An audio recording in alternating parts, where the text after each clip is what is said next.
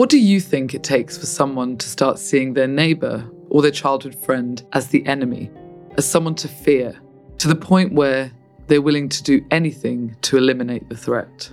They justified it to themselves because it was part of saving the nation. My name is Alexandra Bilic, and in Series 2 of Untold Killing, I want to find an answer to that question, because it happened in my home country. Just 30 years ago, my family and I had to flee Bosnia to the UK because of a brutal war in which ordinary people were pitted against each other, divided by their ethnicities and by their political leaders. People are much more easily manipulated than they believe themselves to be. And already at the start of the Bosnian War, in the spring of 1992, these divisions were manifesting in a sinister and calculated way.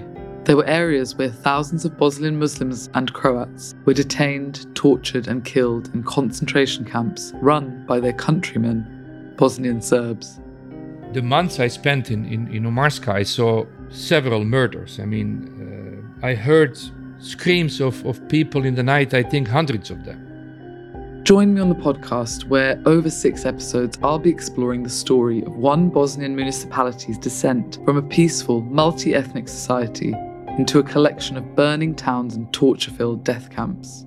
The war creeped on us slowly. It is like really water raising up, and you almost don't notice how your daily life is changing.